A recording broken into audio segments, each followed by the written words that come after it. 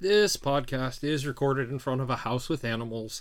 One of them is asleep by the window right now, tiny and orange, and just so disgustingly, disturbingly cute, it pains us.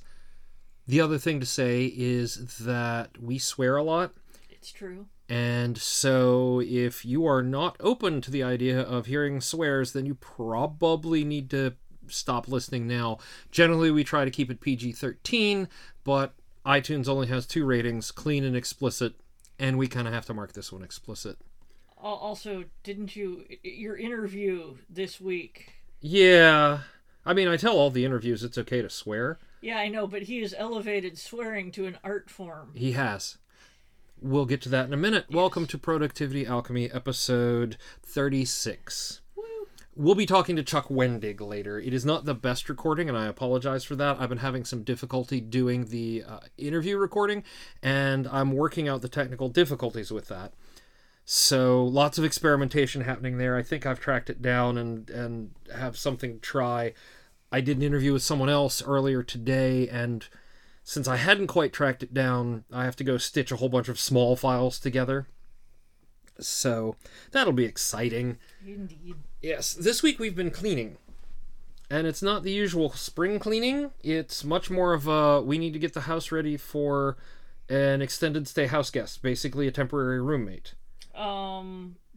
If by cleaning you mean we cleaned out the one closet. We cleaned out the one closet. I've been slowly but surely dealing with some of the mess in my office space. That has nothing to do with our extended stay. That doesn't, but that's house guest, still on the cleaning range, and I've been cleaning up after a dog who's had bowel problems the last several days. He got into my bag of bat guano. And that's not good for his digestion. Well, no, I think it was excellent for his digestion. A lot of stuff got digested. Has a lot not to do with our floors, then. Yes, and the smell. The smell was... The smell is epic. Yeah, that was the thing. Yeah. Yeah. For those who are about to ask, why did I have a bag of bat guano? Obviously, it is because Kevin got it for me for Valentine's Day. Yes. So, yeah, I bought you bat guano. It wasn't this year's Valentine's Day, though. Well, a little goes a long way. It does. It was last year's because she needed fertilizer, and we have a unique way of handling gifts at holidays. If we remember some of the Hallmark holidays, like Valentine's Day, etc., it's usually something like, oh, you need what? Okay, here you go. I went out and bought it.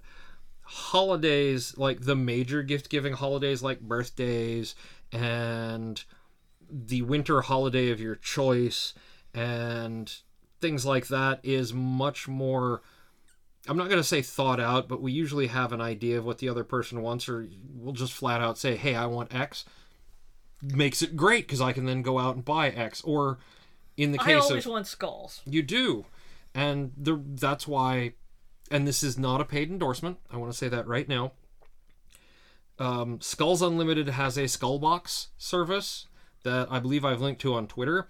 And so I just renew the subscription for Ursula every couple months. The Bone Box, The Bone Box. And that covers basically all of the major holidays. That's like birthday and Christmas, yeah. Yeah, and you're getting 6 months of skulls each time. Yeah. So it works out. And the occasional win, like an owl pellet, to take apart and see what that owl had horked up. Yes. Yes. What did I get you for Christmas? I don't remember, but I'm reasonably certain it was nice. See, that's the problem. When you hit a point where you have everything want, we don't need stuff. For Valentine's Day, I got you... You got me a Old Man Kratos pop and a...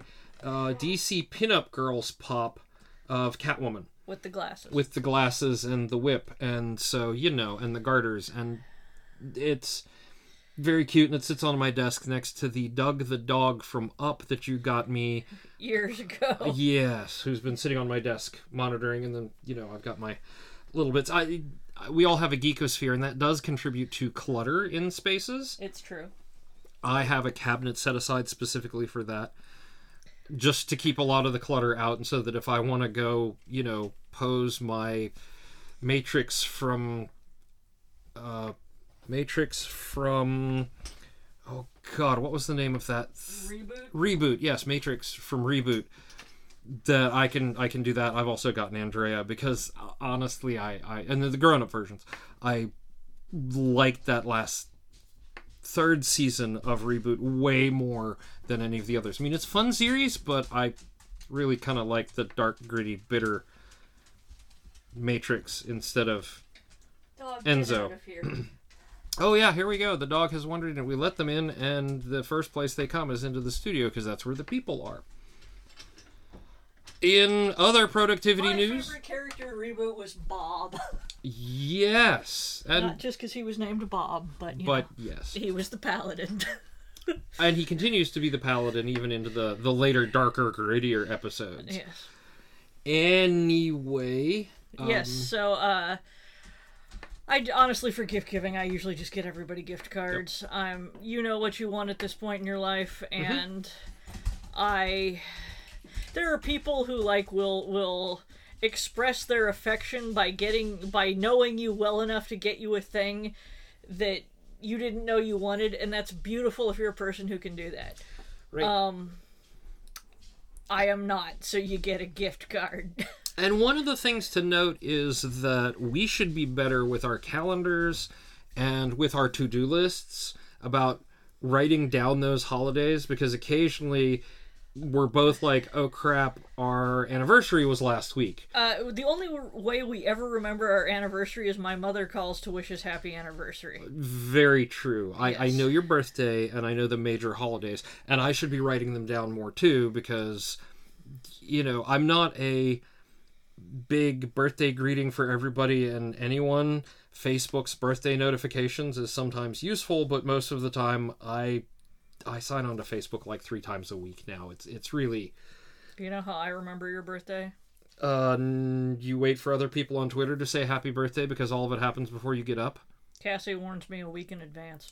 Good for her. So essentially, yeah, if you have an assistant like that... she's not really a paid assistant right. such. She's my minion. Mm-hmm. This is also how I remember my parents' birthdays. My mother calls me on my father's birthday. Yeah. They've been divorced for 35 years. But she knows. But she raised me, and she's like, it's your father's birthday. And my father calls me on my mother's birthday. And again, they've been divorced for 35 years. But they know you. Yes. My father and I also declared birthday and holiday amnesty a while ago. It's probably for the best. Yeah, because he's not that great about... He'll call up a week late and be like, oh shit, I forgot your birthday. I'm so sorry. Am I in the doghouse? And I'll be like, what? Huh? All right, it was my birthday. Yeah, and so neither of us really just cares that much. So we kind of declared mutual holiday amnesty. And now we have the ritual exchanging upon the holiday of generally identical Bass Pro gift cards. Yeah. Which is sort of ironic. But... Now, if you are the kind of person who stresses over missing that sort of thing, who, if you're a day late, it is, it's ingrained in your culture or something, writing it down or putting it in an address book or reminders on your to-do list manager of choice is key, because that'll keep you from forgetting. Way to bring it back to the podcast theme. That's what I do. You do. Yep. Thinking of to-do lists, my article for opensource.com about getting to done at the command line has landed, and I will link that in the show notes. Very positive response. A lot of people coming up and saying, but I wish you talked about this tool or that tool. So I'm already starting to plan out getting to done on the command line to-do list boogaloo, because there's a lot of interest in this. I'm really, really surprised at the number of people who are like, wow, this is helpful, or, oh, that was just the thing I was looking for, or, hey, you missed this. I mean, people are passionate about the things they use, and so I'm really excited about that, and I'm really happy for all of the comments, because it's, it shows that people care. Oh I mean, not just that, but that they actually read the article. And, I'm like, oh boy, if I get 3 people to read it. No, apparently it's been overwhelming and just really kind of nice. That is a great feeling. Mm-hmm. In fact, today, as we are recording, is the book launch day for The Wonder Engine, which is the concluding book in my duology. And you've been working on that 11 bloody years. Right, but I mean, hardcore working on it basically, like 2 or 3 months at the end of last year before rolling into finishing up the horror novel that you submitted earlier this month. And finishing up, I guess, hamster illustrations. Yeah, I'm still working on hamster illustrations, and that's a multi-month process anyway. Because if you try to sit down and just knock them all out, that's 150 or more. Oh, my arm would fall off. Yeah. That's one of those. Let's take a big task and break it into small chunks situations. That's really, really useful. It's just weird because I'm getting the sort of bittersweet book over thing where I'm like, oh. I am done with these characters now. They are now characters emeritus. They go off to live in a different set of rooms in my head, and I no longer get to sit in the shower and come up with particularly clever lines for Brenner to say. Well, yeah, but you have more books in the same universe coming. Yes, up. Absolutely. So there's word count to be made there. Oh yeah, and I've been working on one of them. In fact, I should be working on editing a children's book, and instead I keep coming back and plugging away on Story with the Sword because it's creative procrastination is how anything gets done around here. So that's fair.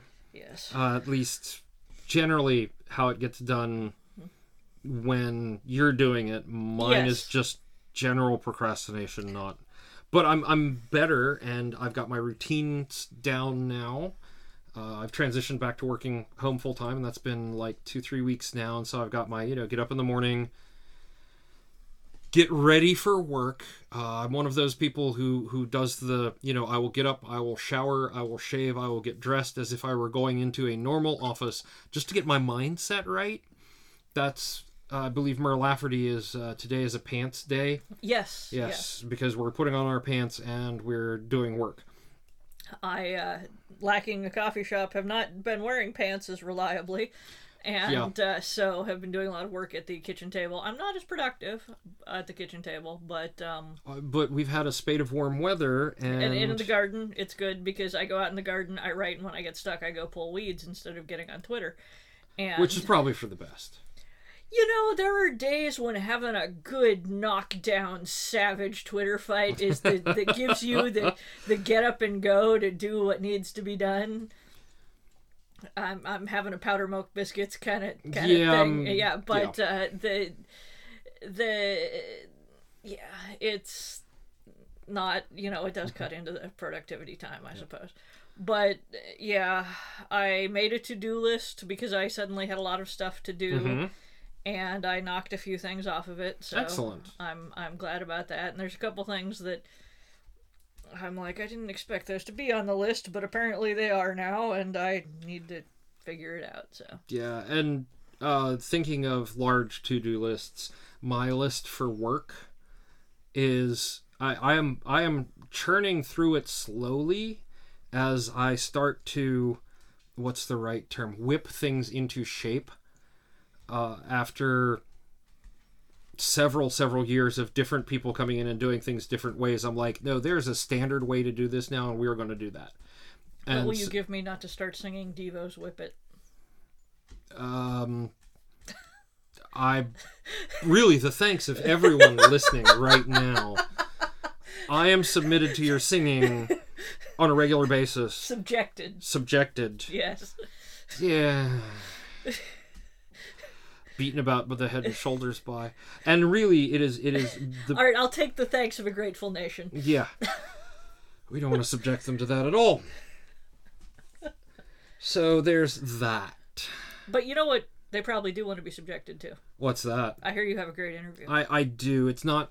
There's interference because, Chuck Wendig has this interesting process where he does go into an office. he has his writing shed. Yeah, office. There were air quotes in my head when you said, it's the shed! It's the shed! The famous shed! But one of the things about the interviews I do is I use video calling so that we can get those nonverbal cues from each other that you don't normally get, like over an email or Twitter or just a regular voice only. So I got to see, like, his shed, and his shed actually has, like, bookshelves, and it doesn't look like a shed inside, but it is, technically the writing shed. The internet is not, I'm gonna say partly the connection was not great, and partly the recording issues I've been having, and it's a really short interview because Chuck is really busy. Yep. But I was just happy to get a little time on his calendar to be able to do this. So why don't you folks give a listen to that, and we will be back probably in about 15 minutes.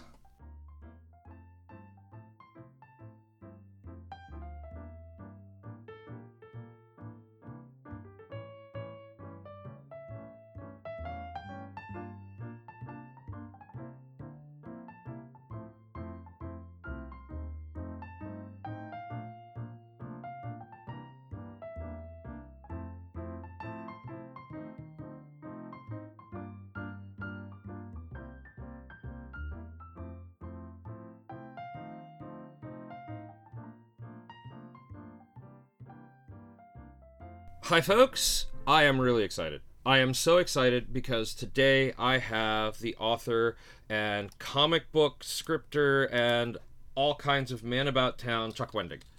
And monster. Just human monster. Just human monster? Okay. Tarantulas in his skin suit. How are you? I'm good. How are you?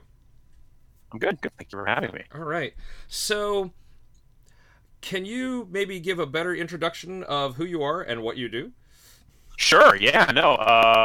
My name is Chuck Wendig. I write everything, too much. I write too much.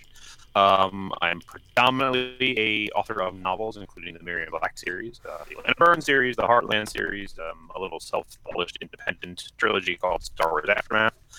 I've written for film and television and game design and comic books, yeah, like you said. So I'm kind of all over the map there, and here I am.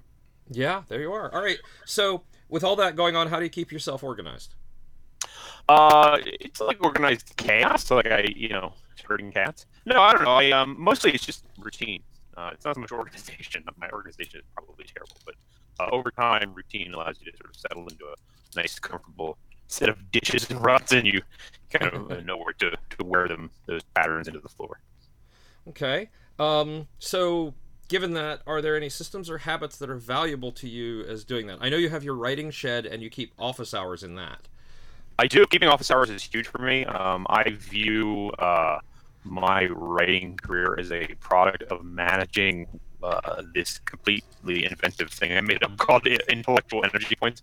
I kind of believe that we enter our day with only a certain number allotted to us, and some days are better than others, some days are worse. But I know that I need to spend them up front on writing. And I knew that even back when I was working a full-time job. I knew that I had to get out of the gate and start writing immediately.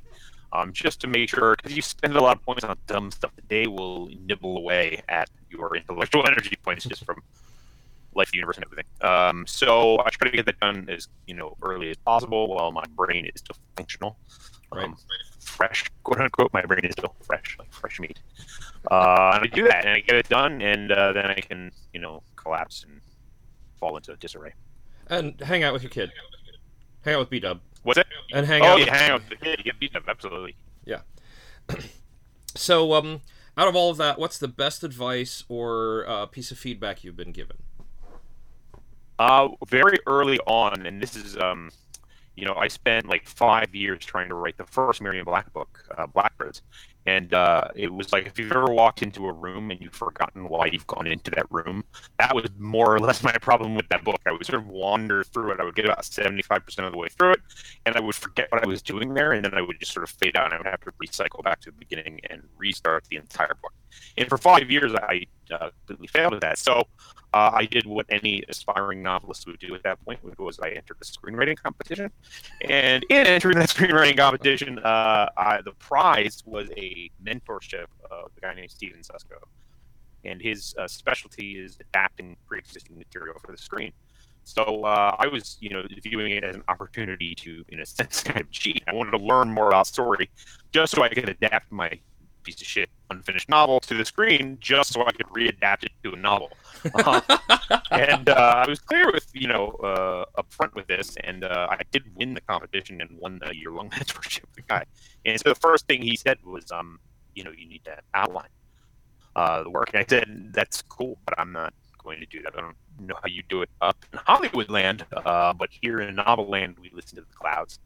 And I speak to the ghost horses or whatever it is, whatever your muse is. I talk to them, and that's how I get it done. And he said, "Yeah, no, you're gonna learn to outline." I said, okay." So I engaged in whatever training montage I needed to engage in. I bit the belt, and I, drank a ton of whiskey and punched frozen beef or whatever it was I had to do. And over the course of 2 days, miserable kind of days, I wrote my first outline.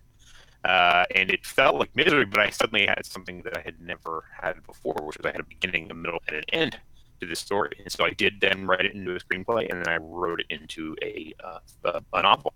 Now, the trick there is a lot of people hear that, and they assume that the advice that I'm giving, or the advice they take away from that, is that you should outline. And that is totally not the actual advice. The advice is when your process is not working, you have to change your process. So I changed that process, and for me, it was a successful way forward. Cool. Excuse the hounds. Me, I'm not bargaining. No. That's the hounds. People are used to the hounds at this point. Yeah. Yeah, hounds are good. Yeah. She'll calm down in a minute when she realizes the chickens are not going to come through the window and kill us. I was just reading about chickens, by the way. Oh, okay. Cool. Yeah. So, while we let her chill, Yeah. how do you celebrate your success? Or do you celebrate your successes, and if so, how do you do it? It's small. I like ice cream. I like food. I'm a food oriented reward person. I probably shouldn't be, but I totally am. Like ice cream is a nice treat. Yeah. A nice dinner is a nice treat.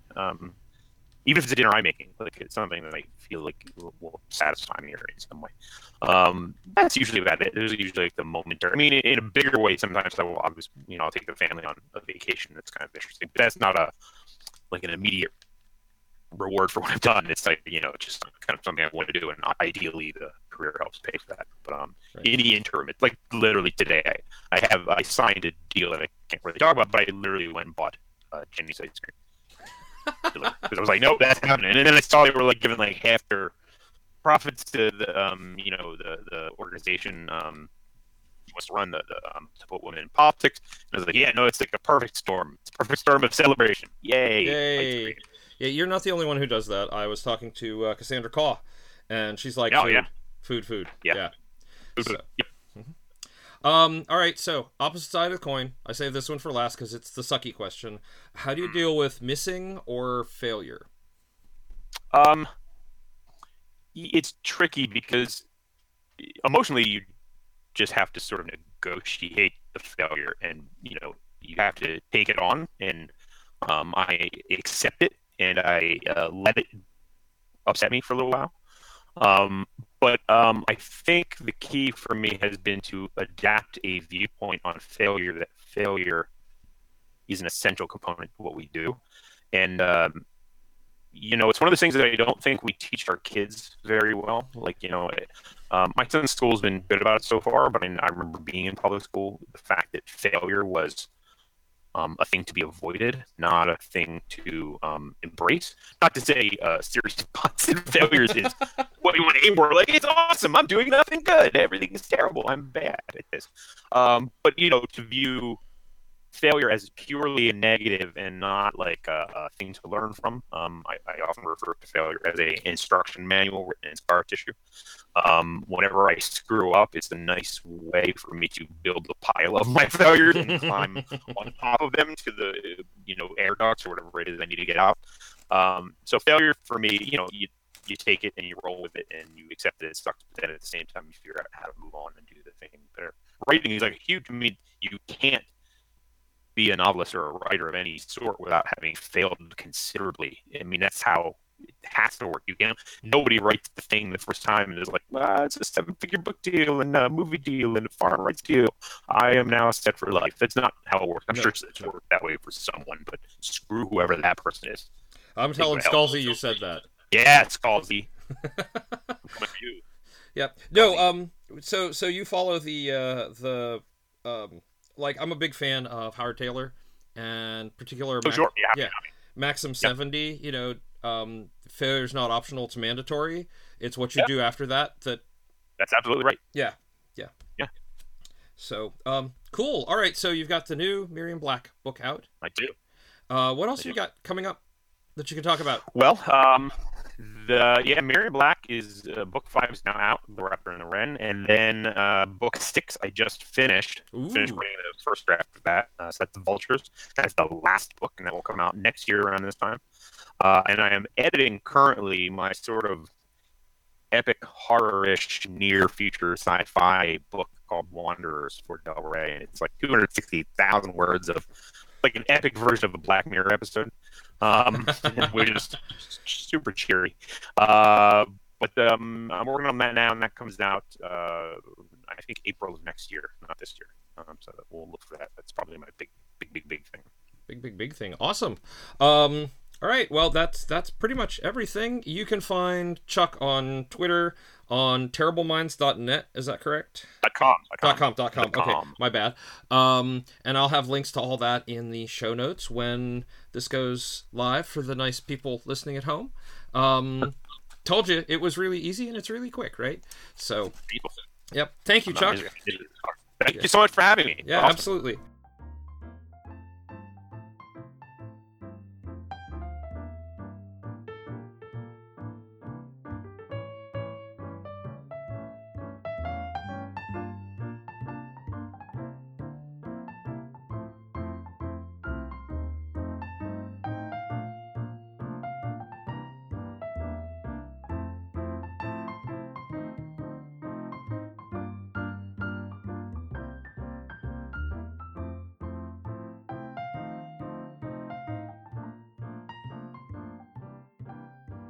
And we're back. Really, I apologize for the quality of that particular recording, but I was just so happy and so tickled to be able to talk to Chuck. I think Chuck Wendig is an absolutely fantastic writer, and he's actually a really cool guy just to, hang out with. He is a good dude. He is a good dude. Yes. So, on the topic of that, before we go into, because you wanted to bring something else up while I'm thinking about it, we issue open badges, and this week our badge code is Raven Wren, RAVENWREN, which relates back to the current Miriam Black novel by Chuck Wendig, The Raven and the Wren. For those who may be new or haven't heard about this before, we issue open badges. They are a standard way of saying you learned something. It's an image with metadata, and you just go to productivityalchemy.com, you enter the code into the little box where it says code, activity code or whatever, and it will give you the badge. You have to log on and create an account, but you get a badge, and that badge is generally portable to other systems that support open badges, and there are lots out there. I was really surprised. Now, it occurred to me I wanted to talk briefly about learning to let shit go. Yes, and that falls into the cleaning conversation we had earlier. No, it doesn't. Completely different. Oh, so this isn't about you looking at me and going, does that trackball that you just said is not really working anymore, does it need to be here? Does it need to go in the garbage? You need to let go of it. Yes. Right. No, I was thinking about a tiny orange cat sniffing the microphone. No, I am now. One of the things, because I self-publish, the buck stops with me on everything. Yep. And I try to be professional. God help me. Because it's a job. And, so I get copy editors, I do everything, and I had set up stuff for iTunes, or iBooks, rather. And I set the pre-orders up, and you have to upload a placeholder file, basically. Right. And that was up, and then I got the copy edits through, And with a week to spare, I uploaded the real file. It didn't populate. Oh, no. So not only do you do the few readers on iBooks, which thankfully is a very small percentage compared to Kindle, who, to give them credit, populates in about 8 hours, if that. Oh, yeah. There were typos, there were a couple of flaws in various settings, but the most significant typo is that at a critical scene, during the big climactic battle scene, the heroine's name is replaced with the word stoat. Stoat. Yes, stoat. Actually, stoats, plural, like the weasels. Okay. Because the heroine's name is Slate, I must have mistyped it badly, and autocorrect put in stoats. I see. Which is a real word. Yes. So no one caught it except the copy editors.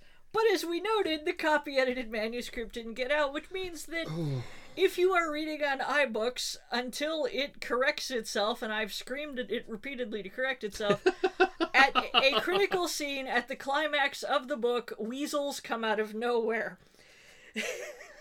Okay, then. A year ago, I would have just dissolved into tears knowing this was out there. You would have... I would be disconsolate for days. Really? Yeah. Yeah. I was miffed for about an hour, and then I was like, fuck it. I did my best. It didn't work. Some people are gonna get the flawed thing. I've mentioned it exists on Twitter, and everyone is taking it in very good humor. I'm more honestly bothered by all the other typos that people cut, but it is now the notorious Stoats typo. And I have people asking if their iBooks version is now a collector's item. Like, no, it doesn't work like that. No, it doesn't quite work like that. And there's an interesting, I guess, concept that things like iBooks and the Kindle books and just ebooks in general has kind of changed around reading. And that is that you can now hotfix things. Oh, yeah, there's a fluidity to it. It's not like, like, I know this will get fixed in probably the next month. Right. It'll be annoying, and I'll be fielding emails about it until the heat death of the freaking universe, but everyone who follows me on Twitter knows I've made, the various posts, and because, I generally frame it as the notorious Stoats typo, when people get there, they'll think it's hilarious. In fact, I have people asking what exact point in the Kindle edition it would occur so they can mentally fill in the blank. I'm like, you're trying to mentally add a typo to my book because it's funny.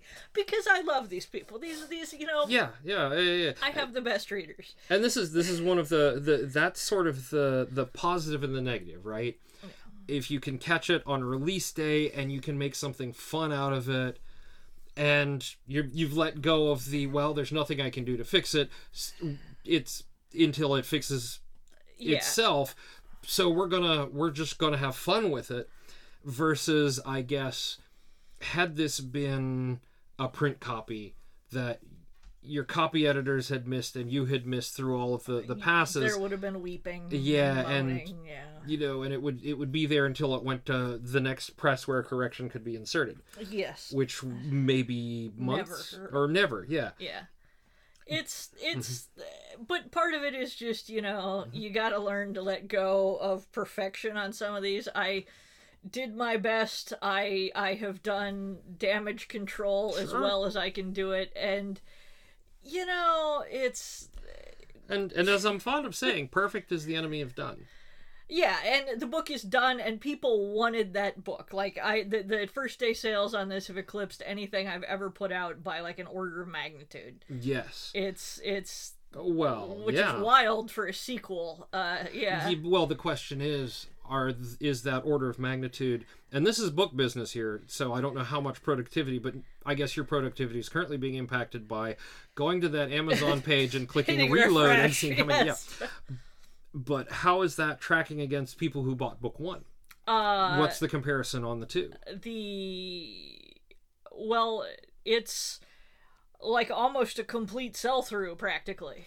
That's really good. Because people who bought book one, I think I've gotten to maybe 2,700, maybe 3,000 copies of book one, and opening day with pre-orders, we moved 2,000 of book two. So it's amazing sell-through. And a bunch of people who were in fact waiting, and the number has probably jumped because there were a bunch of people like, I have to wait for book two to come out before I buy book one. Right.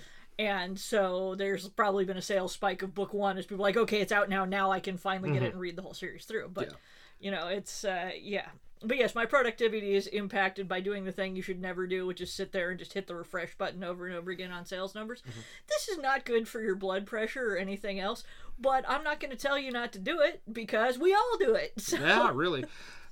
And also, big shout out to the nice guys at Argyle Press, Fuzzwolf.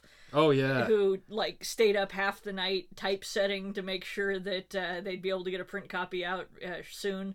So sooner rather than later, yeah. Yeah, which is just above and beyond the call of duty. So. Yeah, and I've been spending a lot of time at work setting up metrics and monitoring, and now I'm starting to think in the back of my head, gee, I bet I could collect the metrics on your sales numbers over time and track and all that stuff, and there would be pretty graphs, and that would be completely wasted on you, wouldn't it?